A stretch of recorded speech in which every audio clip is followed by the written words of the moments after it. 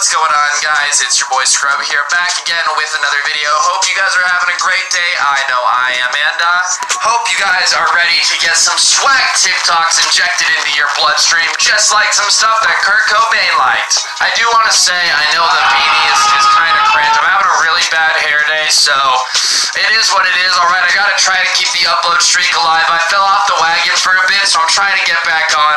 Regardless, today we're gonna be watching TikToks that are supposed to be actually funny and have a good time in the process. And without further ado, let's get into it.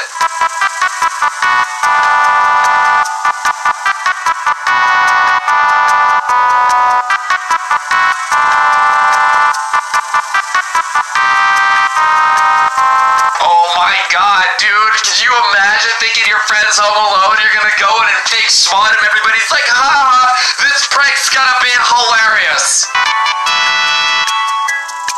Oh my gosh, dude, this mom probably almost crapped her pants in order to try to, figure out what was going on. I'm not quite sure why I clapped for crapping her pants.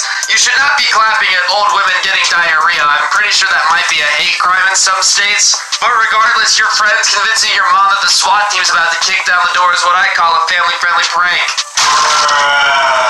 When the elevator runs continuously and you just hop off and on at your own discretion, this is a horrible idea. I feel like this is how so many people lost legs back in the day. They were like, hear me out.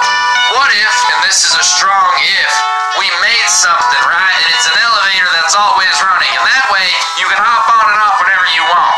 This works if most of your country is athletic, but in the United States where most of us are obese and unathletic, you think most of us are going to be able to hop on and off of a moving elevator? No. It's all fun and games till somebody also dives into the elevator shaft from underneath. Nobody thought that one through. I've been getting harassed by this man.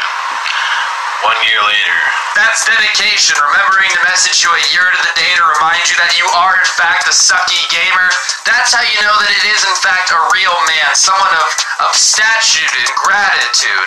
1 year later, he's still probably a bit. Bruh. 2016, 2-year anniversary, gets still a bit. Bruh. Oh, another year later and he's still dedicated.